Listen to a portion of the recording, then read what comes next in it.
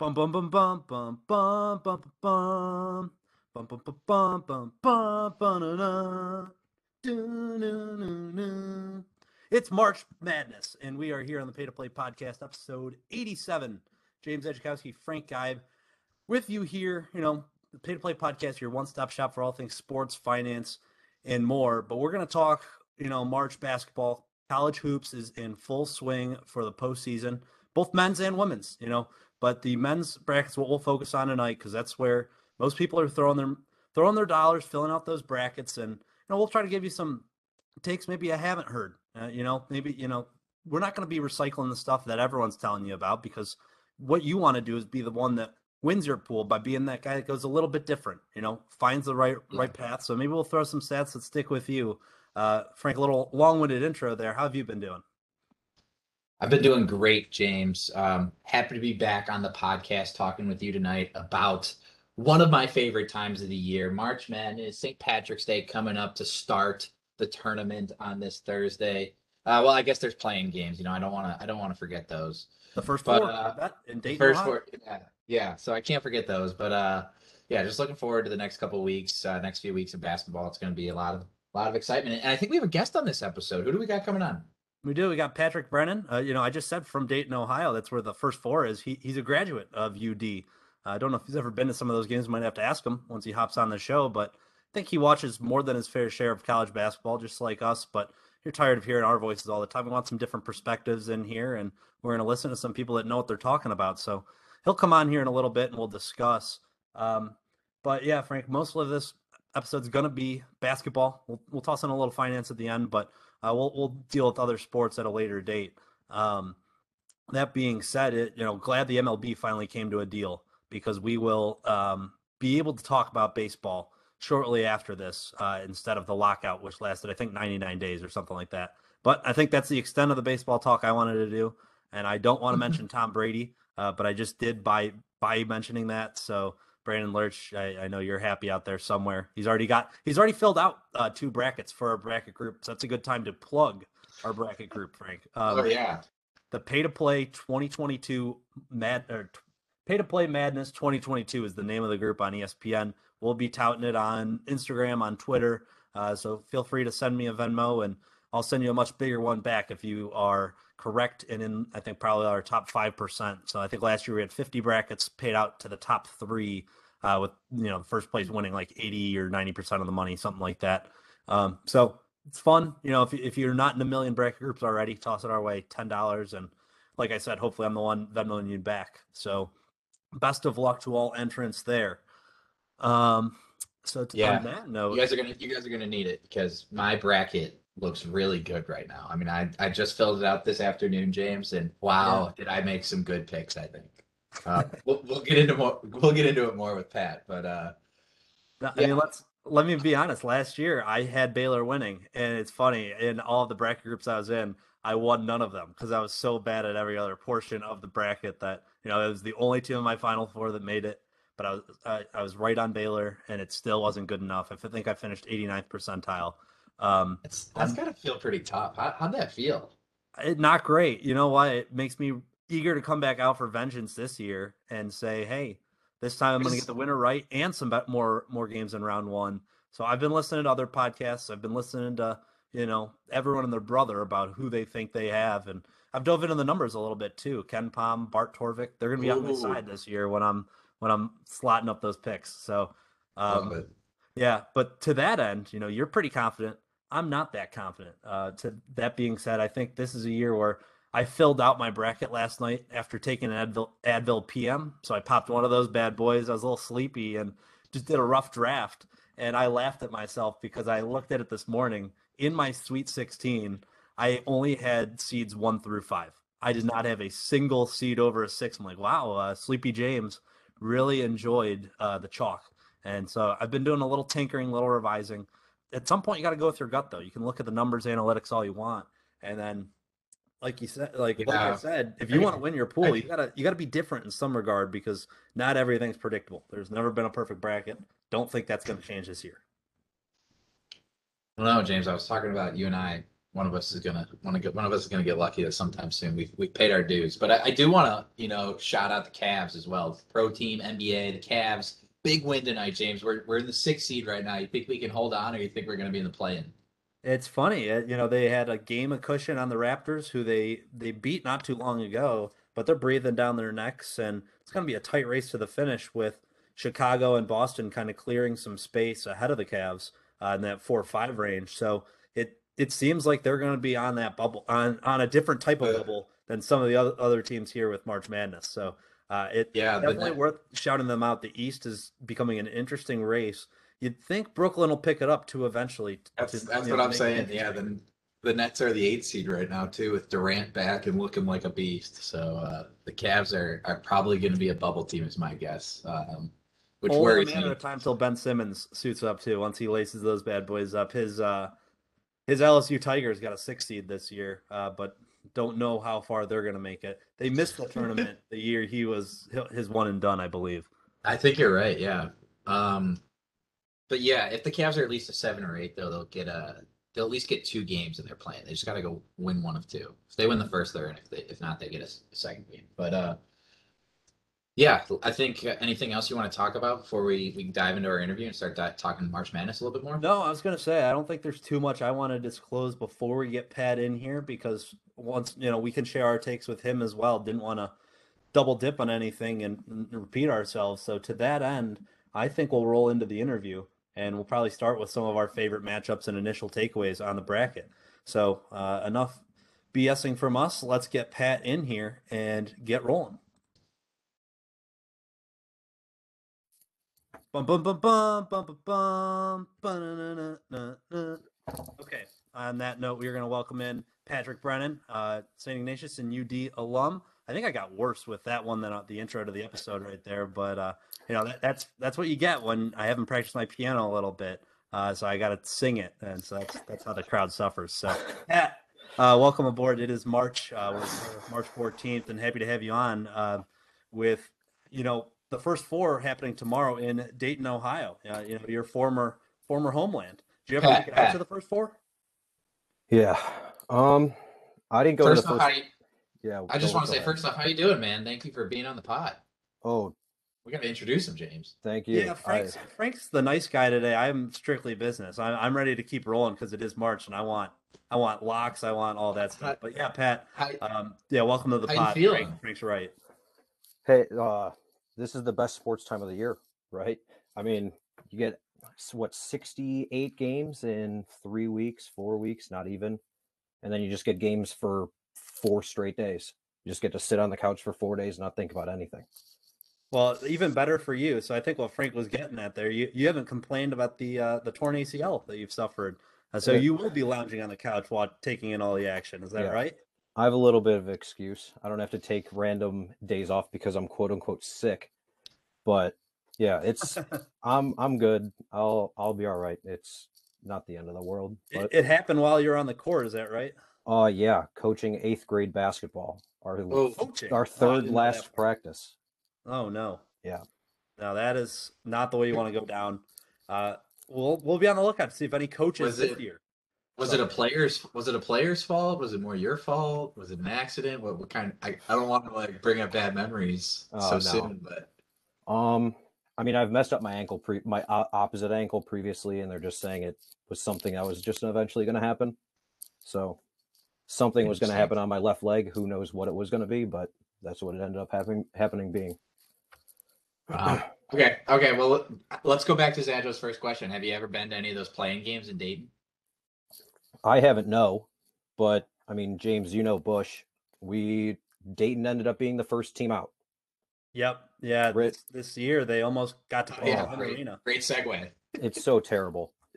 That's just so terrible. They were up 15, scored 9 points in the last 12 minutes of the game. 12 minutes of the game, they scored 9 points and lose by what, 3 or 4? And then Richmond stole their spot because they We won the weren't. tournament. Yeah. Well, we weren't going to bring that up on you, but it seems to have unraveled itself anyways.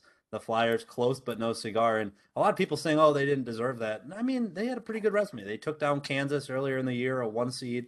If you look at a lot of the metrics, they'd say, "Oh, they were on the bubble, but probably should have been on the wrong side of it." Everyone clamors Texas A&M is probably the one team that kind of got shafted as they made the SEC championship game only to lose double digits to Tennessee. But I think Dayton was right. I feel like any team on the bubble that ends up on the wrong side of it, you know, I've heard this and it's kind of a recycled phrase. You know, they had something to do about it, and they just didn't get that one thing that convinced people. But there's really nothing that I'm too upset to disagree with. I thought Michigan probably should have been in. They should have had to do a play-in game, and that's kind of a recycled take too. That they shouldn't make 16 seeds or automatic qualifiers play against each other. But I'm not here to debate that. I'm not, the head of the NCAA. That's not my business, but is what it is. So yeah, we have first four Tuesday, Wednesday. And what I wanted to start off with, Pat, is we're just going to get initial takeaways from the bracket, some of those matchups that we will find intriguing Thursday, Friday.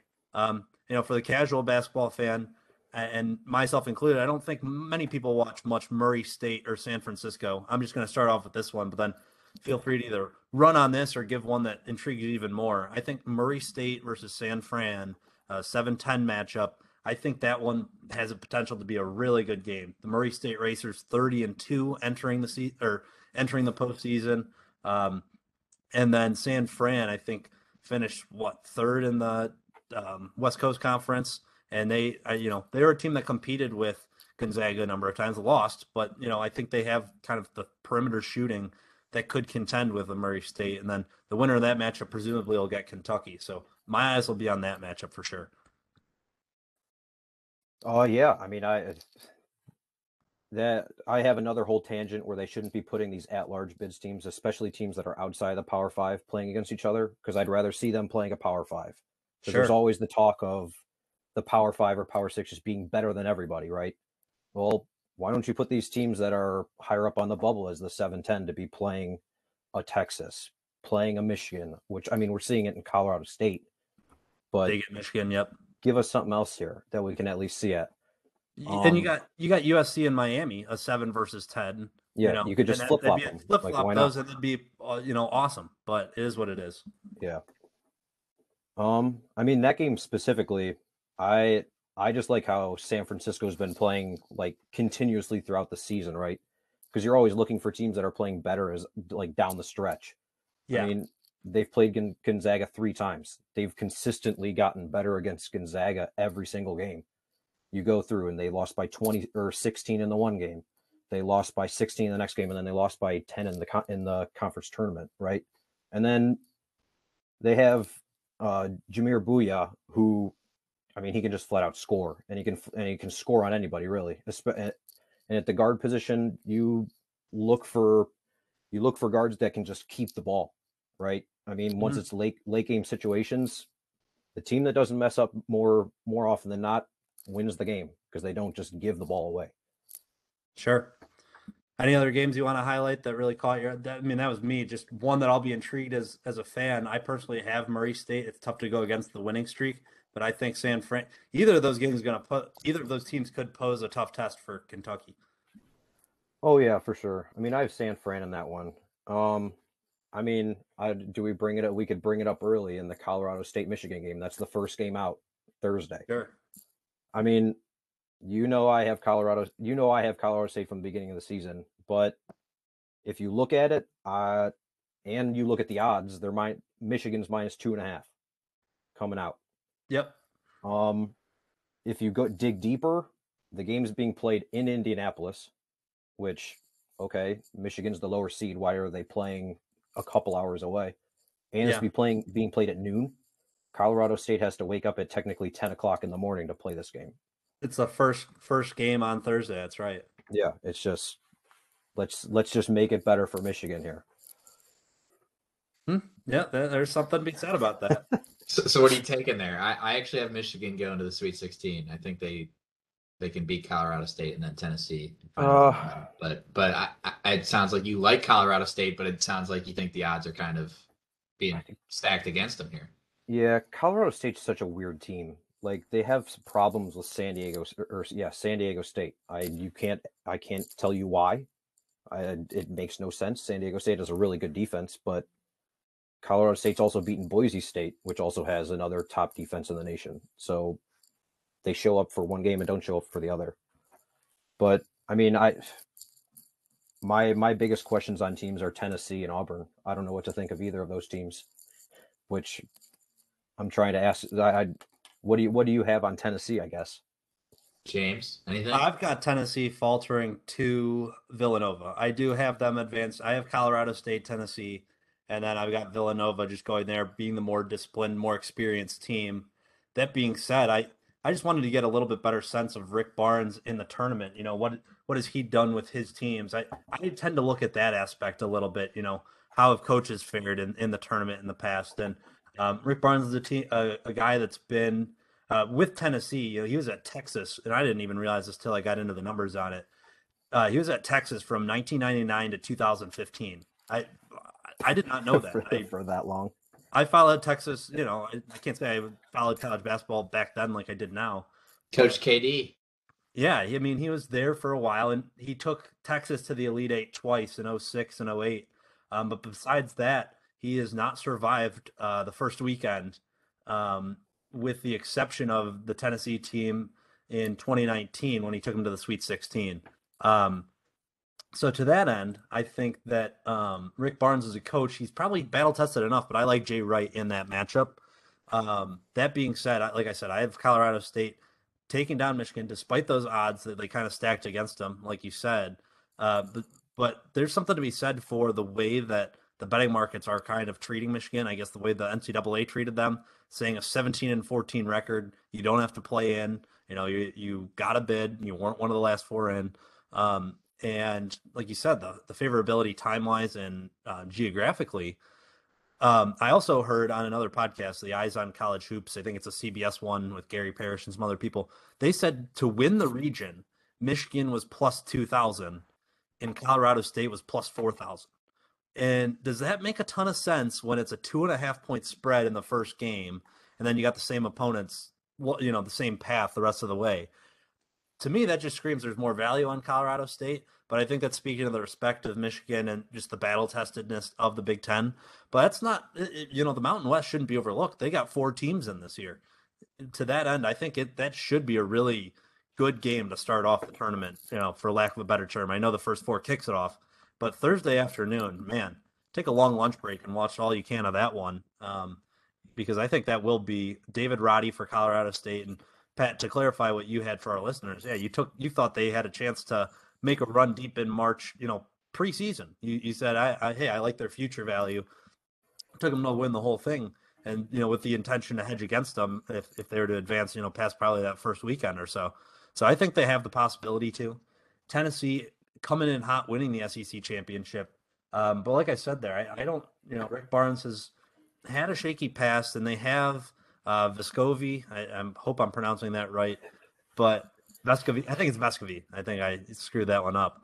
But they've got a couple of guys. John Fulkerson, boy, if he's not playing on your side, you kind of hate him, but he's one of those guys that you love as a scrappy guy on your team. Sheesh. You're sliding Villanova right by Ohio State, and this is your guys' territory. Yeah, Chris Holtman's good with his one win and out. He up until last year when Oral Roberts took him down early. Frank, you and I were digging into this. He has not made the Sweet 16 since his final year at Butler, but he's pretty good with getting his one win and hopping out of jumping out of harm's way. I think EJ Liddell can really lead the team to make a little run here. I have the Buckeyes going to the Elite Eight, losing there. Wow. Here's the thing, because they're underdogs against Loyola Chicago by a point and a half. 1 point. And I think they're going to come out a little bit angry because he remembers that loss last year. Kyle Young coming off the concussion. He didn't play last year in that game against Oral Roberts. People forget that. So he'll be eager to get back to the floor. And then you got Malachi Branham, who is the X factor. If he plays like he did in some of the games deeper into the Big Ten schedule, yeah, they're going to beat Loyola Chicago and they're going to pose problems for Villanova. But it's been so inconsistent all season long. They do lose to a Nebraska. They, beat a Duke. They really do have the potential to go as far as those two carry them. But if Jimmy Sotos is your backup point guard and you're relying on him to provide depth, I can't justify going to the Elite Eight there.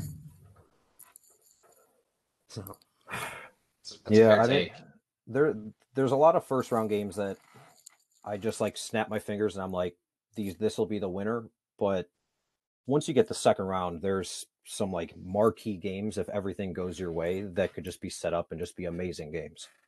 Like Yeah. I have, I mean, anybody who's talked to me knows that I hate Providence. I just think they're overrated. They just played way too many close games, and it just, I mean, everybody says luck, but everybody regresses back to the mean at some point. And I mean, they have Yeah. San Diego, they have South Dakota State, who has what, a top 20 offense in the nation. I mean, Yep. if they can score on Providence and win, and I mean, I think Iowa's just going to beat Richmond.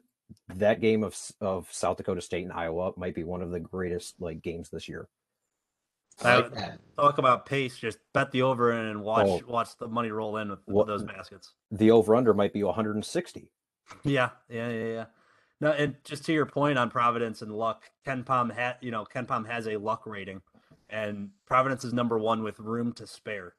Over the next team in the tournament, like significantly higher up. But that goes to show the job Ed Cooley's done coaching them this year to win those close games. But at the same time, the ball has bounced their way more than a fair share. So you probably would expect some regression there. And South Dakota State's a team that absolutely could do it.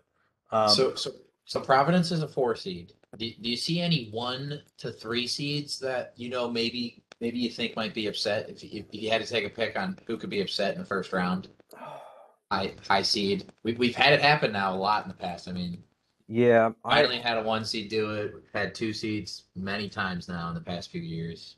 I mean, I obviously know number ones. I mean, if you want to throw a number one out there, it'll be that Peter Kiss goes nuclear for Bryant. That's like the only way for a 1 seed loses.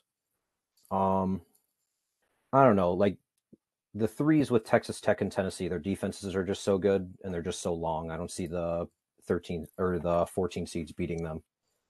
Um, had like does Yale just run a perfect offense against Purdue and just like blows Painter's mind and just like they just win by 3 points? Just like you could just see the guy for Yale just throwing it up from like the what I call it the volleyball line, but like halfway through the logo and they win the game. I mean, Matt everybody Painter's talks never about been sorry, not just to butt in there. Matt Painter's never been perfect in March. He's one of those guys that prone to a slip up, and Purdue's defense has been their question mark all season long. They have one of the best offenses. So yeah, it would take a perfect offense from Yale. I don't see that happening. And to your first point, Wisconsin, the only question with them against Colgate is Johnny Davis's ankle. Is it yeah. okay? And Colgate was up last year on Arkansas round one, and they blew the game at the end. So Colgate returning some guys from that team. Are they a little upset? I don't see that happening either because Wisconsin's playing in Milwaukee, so they'll have the home backing there. Sorry to I cut mean, you off. Back to oh your no, point. I mean I agree. I think everything that I've read kind of agrees that like Wisconsin is that one game pretty much just because of the injury. I mean, if he plays, I don't see why they have that much of a problem. At late game, you could just go to him over and over and over again, and he should be able to produce.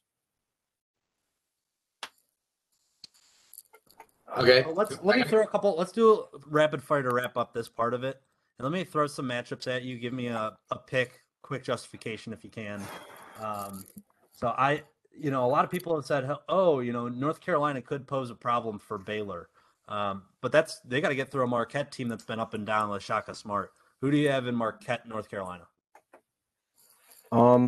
I have North Carolina because I also have North Carolina beating Baylor. You do? Okay. Yeah. I mean, the one factor is, do the Texas fans show up for Shaka Smart? Because that game is being played in Texas. Yep. And I mean, do the people hate him? He might be getting booed in the stadium if enough people hate him in Texas now. But Point. I don't know. I think Baycott, like, it's kind of the Big East. The Big East, they can shoot. Like, you look at Creighton, you look at Marquette. Like, you look back to Marcus Howard at Marquette, right? They're shooters. What's Baycott going to do against Marquette? He might just go crazy down low, just clean the boards, and just Yep. no second chance buckets. Fair enough. And I could see a world where that happens. I want the Heels to beat Baylor. I'm not so certain it happens, but I don't think this is obviously not the same Baylor team as last year. They have injury problems. I think they're the one seed that's probably most prone to go down fairly early. Arizona has injury problems of their own, but they've they've been the most consistent team all year. But let's move along to another matchup. You mentioned Texas. So they've obviously replaced Shaka Smart with Chris Beard, and they get the red hot Virginia Tech from the ACC. Frank, I want your opinion here too after Pat's. Texas, the 6th seed, been shaky on the season, have a couple good wins to their name, but Virginia Tech steamrolling through the ACC, taking down the Tobacco Road Twins, UNC and Duke back to back. Yeah, I mean, Texas is Texas, right? It's what everybody says. Big game. Yep. They go out there, play a little bit, and you can most likely bet that they're going to lose. I mean, James, you know, I'm the analytical guy. Virginia Tech's the Ken Palm advanced metric darling of the tournament. Sure. They just play efficient, and if you look at what my notes are, I like teams that play with tempo, and I like teams that play efficient. And I think that's Virginia Tech to a T. There's something to be said about a team improving at the right time. You think back to teams that have won conference tournaments in the past. I think Dana Altman in Oregon, and, they get in there as one of those high seeds, whether they're in the play-in game or they're, just a straight 11 or 12, and they come in with that momentum. It usually, the storyline is at least that it carries over. So I see Virginia Tech maybe posing a problem for Purdue even in that next round. So yeah, I mean, Kemba Walker and UConn, they ran through their tournament, and then kind of rode that momentum right into the NCAA tournament. So I like the Virginia Tech pick as well. I have them at least advancing, but I do have Purdue beating in the next round. Yeah, look at Oregon State last year. That'd be like, yeah, well said. That's number one. How about this? This is a team that's up there as well, kind of in that area, just right above that Texas Virginia Tech game. UCLA Akron. Do you think UCLA can make another run like they did last year, or are they not the real deal this year? James, if you want to run at it first. I think they could, but I don't really want to make a run at it. I don't have a strong opinion. I have them going to the Sweet 16, and that matchup. I have it against Baylor. I'm still tinkering. I think I have Purdue coming out of that region. Spoiler. Okay. We're gonna do Final Fours here in a little bit, but I have Purdue taking down whether it's UCLA or Baylor. I think Matt Painter's sick of the narrative, and I think probably Kentucky is going to be maybe the most popular pick. And that's what we said. We kind of want to give the contrarian view in this podcast because the way you're going to win your bracket pool is by being a little different than the common man. And I think Kentucky might be the most commonly picked team to make the Final Four out of this region. I could be wrong, but that's my presumption. Yeah. I have. I mean, you gave Purdue. I mean, I have UCLA. You do? Okay. Yeah, I don't see how you don't take them, right? Because who do they not have from last year? At least scoring wise and just like production. Like late game, they have 3 guys they can go to late game. They can all score. They can all play one-on-one. You have your best defender on say Tiger Campbell at some point just because of a switch or whatever. Yeah. Well, they can go to Jamie Jaquez. I don't watch a lot. Don't watch a lot of Pac-12, but I mean, you could just move the ball to him. Like I think they have too much scoring. I think they have the experience. They have the pedigree. I mean, that game last March, that all-time game against Gonzaga, you can just go toe-to-toe with anybody. Sure. Okay. Fair enough.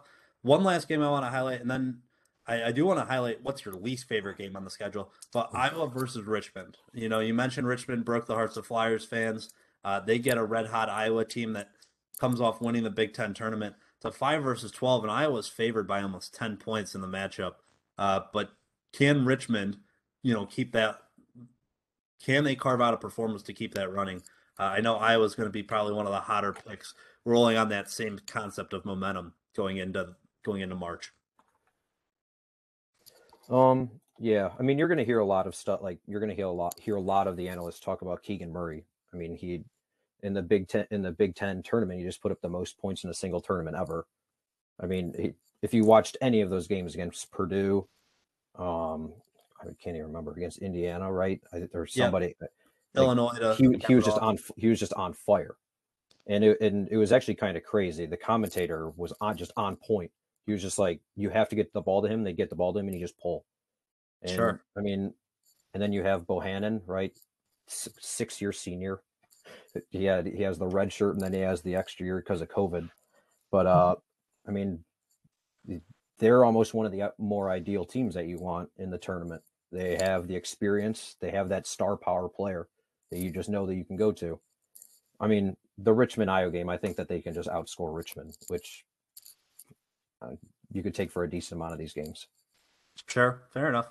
My big gripe with them is Fran McCaffrey has never made it out of the first weekend of March. So does he have the standing power to do that? And the 3-14 on the other side is, or 14 or 13-4 on the other side is that Providence South Dakota State game we talked about. Frank, I'm going to dish it over to you. I know there's a team that you like, also a Big Ten guy, but they were the team that lost to Iowa in that championship. I think you like Illinois a little bit. So about them in their first round matchup, they get a Chattanooga team, the Mocs, that won on maybe one of the most insane buzzer beaters ever to clinch a spot to March. I mean, it was one of those things that they'll write stories about, and they come in. Are they just happy to be there? I know you have Illinois going pretty far, so you think so that they're going to kind of steamroll them on Friday. I mean, I just like Illinois brought a lot of talent back. They lost to Sumu, but they basically brought back the rest of their talent. And I like that they kind of disappointed last year. I think that the guys this year are going to, step up this time of the year, even though they let down in the Big Ten tournament as well. And that was going to be my pushback to you on Iowa. I mean, I don't think McCaffrey's ever won a Big Ten tournament title. And so he just did that. So I think he does have some momentum, and I like the Hawkeyes to make a big run as well. But I think we should move on here. And Pat, this next question is for each of us, honestly. But Pat, what is you talked about? What did you talk about just a minute ago? Keegan Murray from Iowa. No, South Dakota State a little bit ago. And you think they're going to beat Providence? Is there any other double-digit seed that you're a big fan of? I want to know everyone's favorite double-digit seed and who they think can maybe make a Cinderella run to the Final Four or Elite Eight. I mean, Virginia Tech. That's like the one team that sticks out like a sore thumb out of anybody. Just because of we talked about the analytics already. Would you consider Michigan a Cinderella if they made a run as an 11 seed? I have it marked down. Like, I think I'm going to take Michigan in the end. It's just my betting. I know I watched the game. I know I'm going to watch Colorado State lose. That's just in my mind. That's just ingrained in my mind. I'm going to want them to win, and Michigan goes out and wins by 10. Like, that's just going to happen. But like you said, they're a Power 5 who they're pretty inconsistent, right? But if they win against Tennessee, will people be talking about them like the Cinderella teams of Oregon State last year? Fair enough. Yeah. James, you got any double-digit seeds or maybe 8 or 9s that you think can make a run? Yeah. First up, quick hand up moment there. I think I was a bit of an idiot. I said, oh, yeah, Illinois is in the Big Ten championship. No, that was last year. That was Purdue that lost to Iowa in the championship. So we like accountability on this podcast, and I messed up big time right there. So moving onward, a double-digit team I think could surprise people. I think maybe the University of Miami, the Florida Hurricanes, get USC first round. This is not the same USC team that from last year that went to the Elite Eight, was it, with Evan Mobley? They still have Isaiah Mobley, but they're very inconsistent. Drew Peterson is probably one of those guys on that USC team that if they're going to advance, he'd be the guy they'd go to. Jim Larinaga, all he's done in the tournament in his career has gone 9-8, so he does have a winning record lifetime in the tournament. That being said, do I have a ton more information on that? Honestly, no. It's kind of more of a premonition feeling that Auburn is not the strongest 2 seed. I mean, they have a very high ceiling with Jabari Smith and Walker Kessler in their front court. Not a huge fan of their guard play. So I just think Miami, the Hurricanes, take down USC and then maybe pose a problem for Auburn. I do have Auburn winning that game as of right now, but I want to see. I think that Hurricanes team has some firepower to them. So I'm looking at that spot right there. I like it. I really don't like any double-digit teams to make too big of a run. I think Virginia Tech or Michigan would make sense. But I don't think of them as Cinderellas. I mean, Virginia Tech definitely would be, but I don't think of Michigan as a Cinderella personally. Sure. Yeah.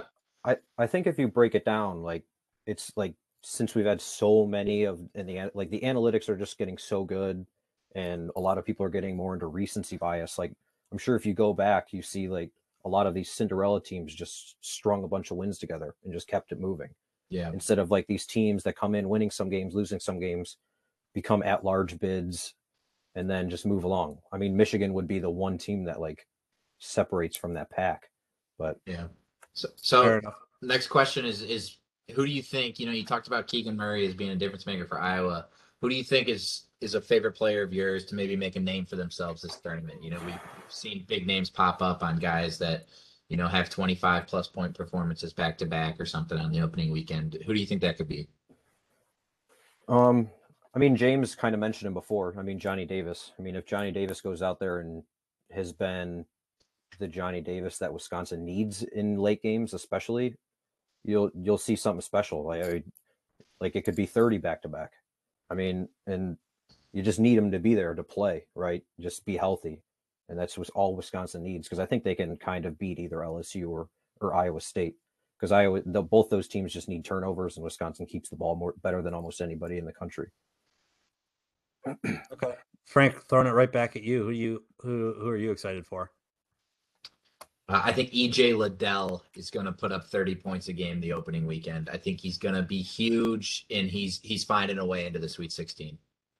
Love it. Short, sweet, concise. No homer. No, not a homer at all. Yeah, no chance Good. apparently. No, good stuff. For me, it's Memphis and Jalen Duren. He came in as a very high prospect. Him and Amani Bates, but Bates has not been with the team for a while. But Duren's been the guy that has been the rock and helped turn their season around. Is there's a point in which they weren't gonna make the NCAA tournament, and they've fought hard. They beat Houston 2 out of 3 times, losing the AAC championship to them. But I think they pose a problem for Boise State, who likes to play at a slow pace, and Memphis can get out and run in transition a little bit. I think they win that 9-8 matchup, and I think that's where you see Gonzaga get their first test in this tournament. I think that comes as soon as that second game. Jalen Duren has the height to contend with Holmgren. Now, it'd be nice if they had Bates, another body to throw at Holmgren and Timmy, but they have some depth on that roster, and I think it's something like 3 or 4 McDonald's All-Americans. The talent's there. Yeah, that team's insane. Just how much talent is there? They're coming in the second half of this season. They have been among you talk analytics. Bart Torvik and Ken Palm themselves both have Memphis is I think a top 20 team, and so it's they have a chance to really give Gonzaga a scare. Their shooting is not as great, but I think that's one of those teams that Jalen Duren's going to lead and maybe cause some problems. So that's the guy I'm looking forward to. I also just back to one other earlier point. I know I've gone on a tangent a couple of times. I mentioned Jim Laranaga's record. We talked about Iowa a little bit. Fran McCaffrey, 6-8 in his tournament career. Just looking at a couple different coaches who has fared well. We were talking about Virginia Tech. They're kind of the analytics darling. Chris Beard, though, now coaching at Texas, he's 10-4 lifetime in the tournament. Obviously, a lot of those wins coming with that Texas Tech squad that rolled to the championship against Virginia. Yeah. But that being said, he's a guy that's seen success there. And it should be, well documented that he's a good coach in March. Tom Izzo, 46-19 in March. They always say, just take out Izzo, take out March and replace it with Izzo. Just I got a good kick out of looking at some of these records historically. But okay, that was the end of my point there. Let's keep it rolling. I will throw one point out there. I know it's chalk, but if it's a Wisconsin Auburn game, and you get to see Johnny Davis versus Jabari Smith, I mean, that could just be a possibility that's just moving around for the NBA draft. That'd be an NBA scout's like dream game. You get to see 2 top prospects playing against each other. That'll be appointment television, as they call it. I agree. So all right, we highlighted some players, we've highlighted some coaches. I think one of the last things we wanted to do, Pat, talk about the Final Four. Who's in yours? And where do we think things are going to play out here? So everyone give their Final Four. We're going to wrap up here.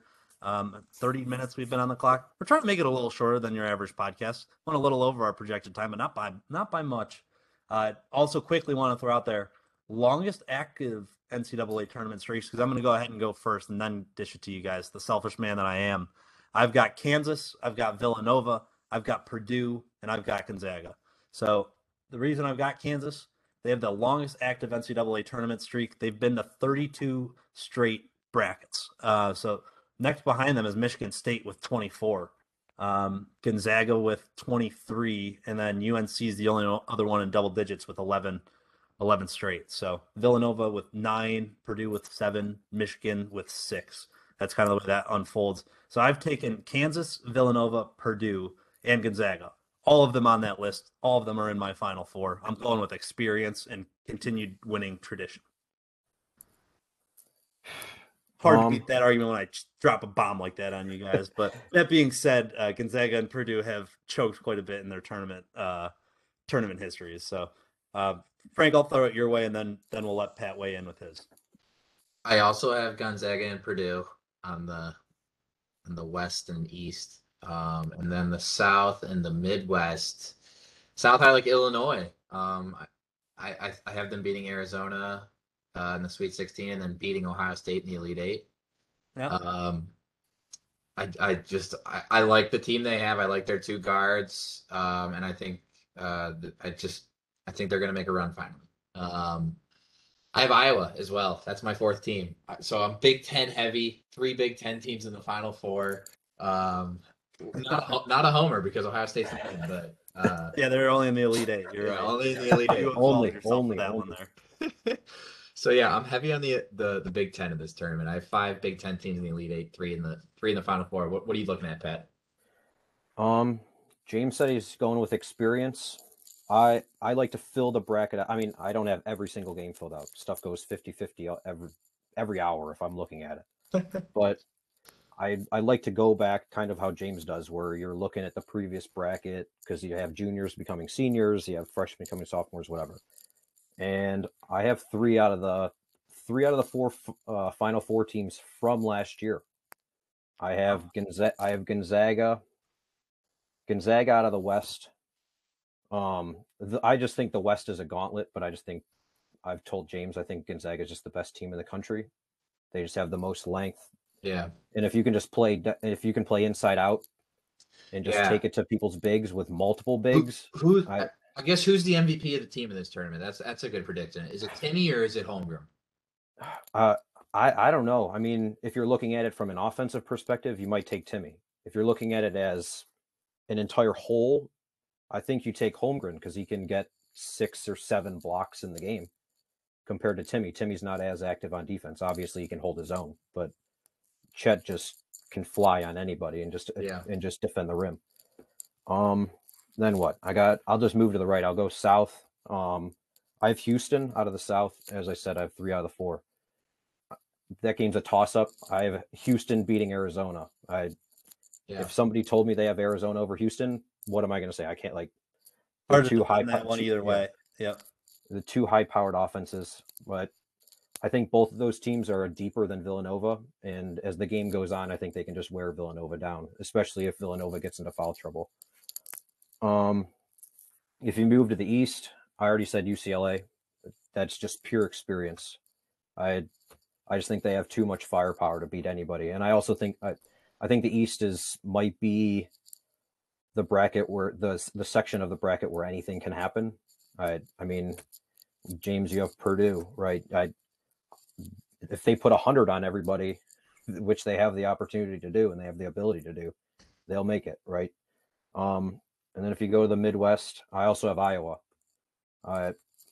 If you look at the teams that I have, I love offense. I love high tempo. I love offense. If you can score on anybody, they got to score with you if you can play at your own tempo. Fair enough. No, I think that's pretty fair. All right. Last thing before I let you go here, Pat. Well, maybe second last, but out of those Final Four, give me your champion. Don't need an explanation behind it because, like you said, you could get arguments either way. But who do you got taking it all? I've got Gonzaga. I think Few finally gets his national championship. It's probably been a long time coming. With how many times they've made it deep. A couple baskets go in, a couple baskets don't go in. He might have a couple more previously, but you have like you said, you have Timmy backing up the team. You have possibly the number 1 overall draft pick in Chet. I like the two big guys to take it. Fair enough, Frank. I'm right there with Pat. I struggle with not take Gonzaga to win it all. Fair enough. Mark Few, 36-21 all time in the tournament. After the last one bothered him so much, he did.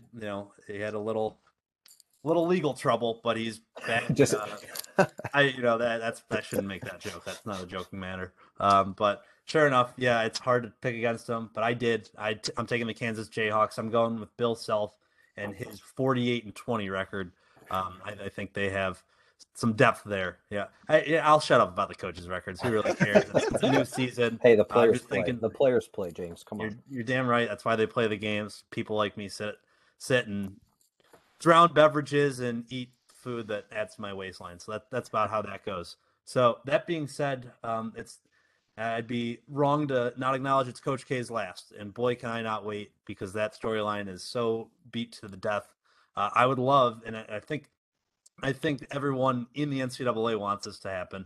A lot of people probably have seen it too much, but Coach K versus Izzo in that second round game, if Michigan State manages to get by Davidson, Pat's waving his finger. He's got the Wildcats, Davidson Wildcats, taking down the Spartans round one. I don't disagree with that. I watched Davidson play Richmond in that final game of the A-10, pretty close. But I just know the NCAA salivating at the mouth with the thought of Izzo versus Coach K one more time this upcoming weekend. So Davidson definitely a worthy opponent, and I think very well could take him down. That spread's only like 1 or 2. Yeah, I'm glad it took us 45 minutes to talk about Duke. Yep. That's all I got to say about that. Yeah, I think it's the only time their name was mentioned, so that's good. All right. Pat, thanks for joining us on. I don't know if there's anything else we missed with you, but I think we covered just about as much as we could in an abbreviated time span. So that being said, appreciate you and all your research. Good luck with your brackets. We know you'll be in our pool and definitely will be in chats throughout the tournament. Yeah, Frank, James, appreciate you having me on. Long-time listener. The reason I moved to Spotify to listen to podcasts, that's for sure. Let's go. If that gives you any hint of how long it's been. Much appreciated.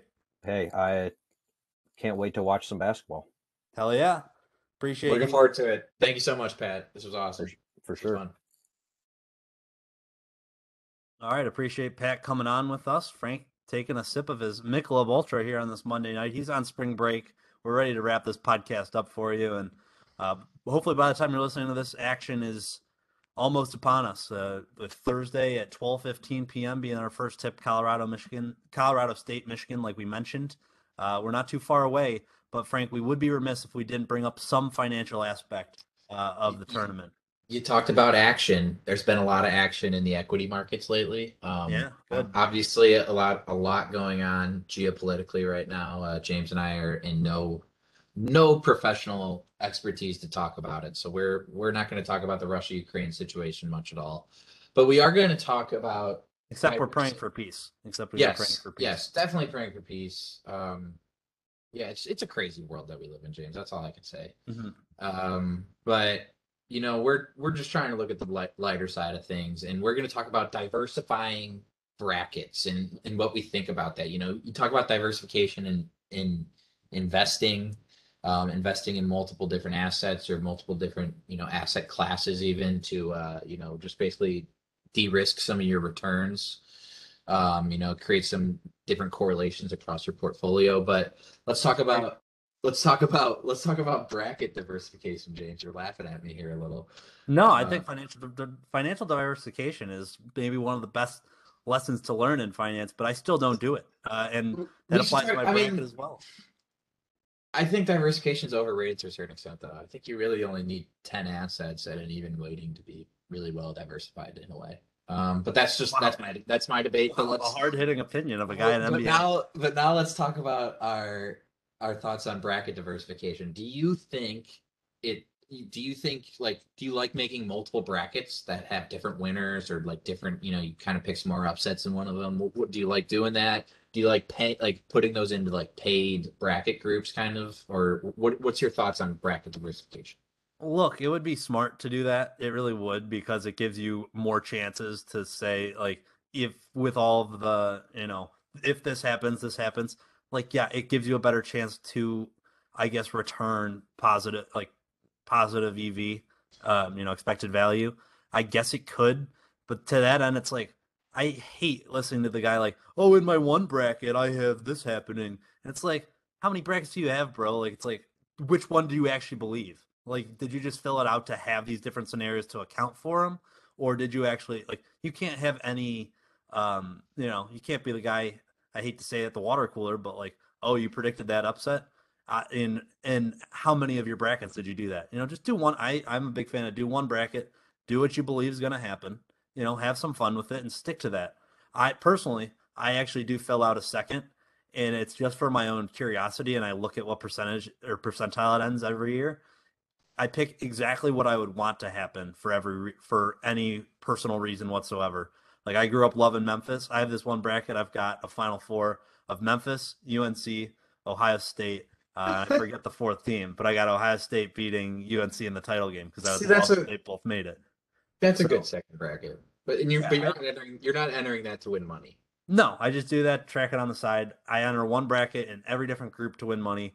Like I said last year, I had Baylor to win, and had I had a couple different brackets with them to win, yeah, maybe I win some dollars. But at the end of the day, I stuck to what I believed in, and it was not good enough. And I went to sleep knowing that, and I slept every year thinking, hey, once March comes around again, coming back for my vengeance. So I don't. What's your belief system on it? Yeah, I think we can make the statement now as a podcast. We are against bracket diversification.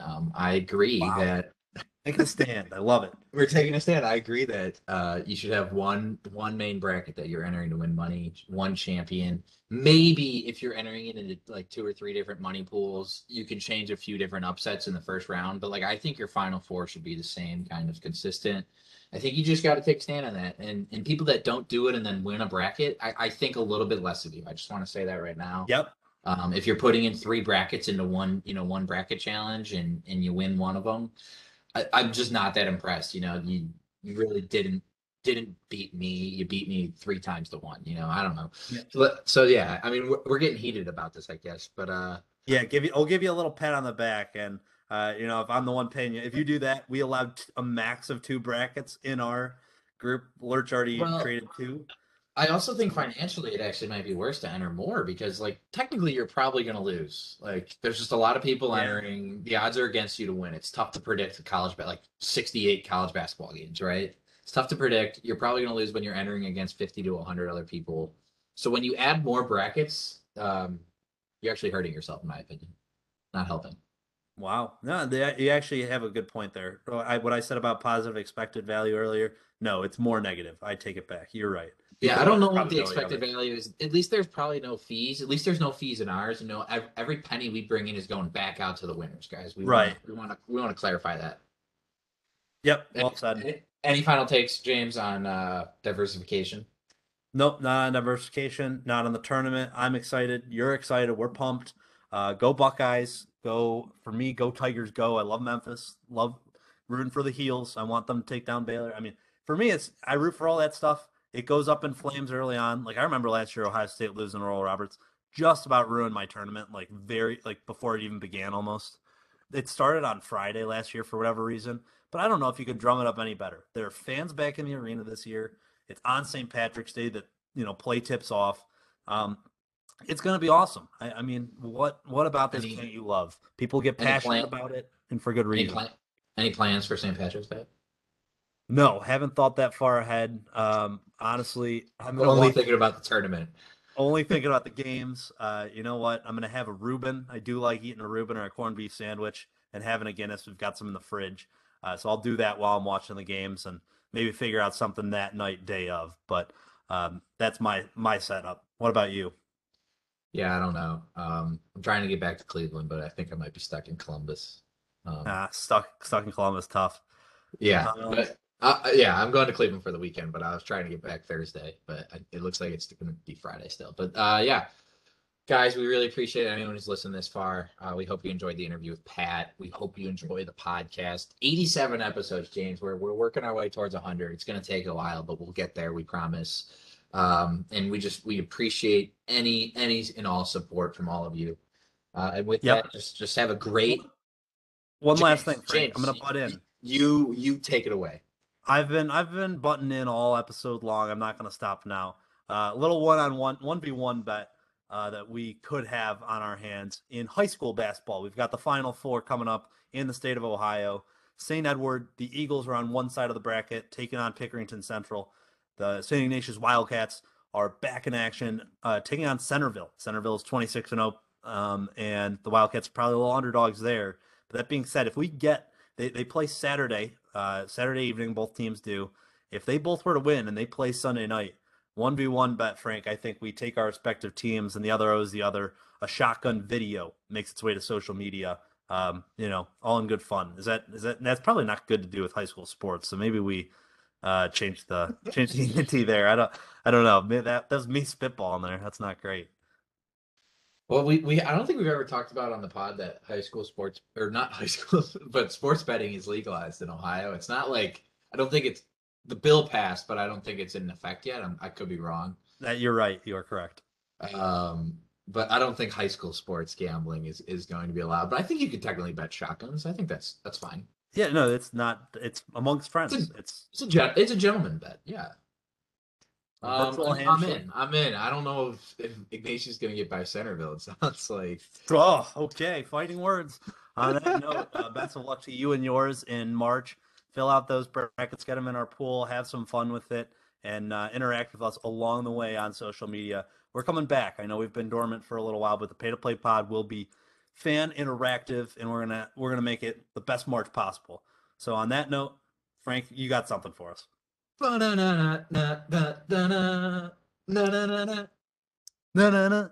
shining moment up ahead, folks. Take it easy.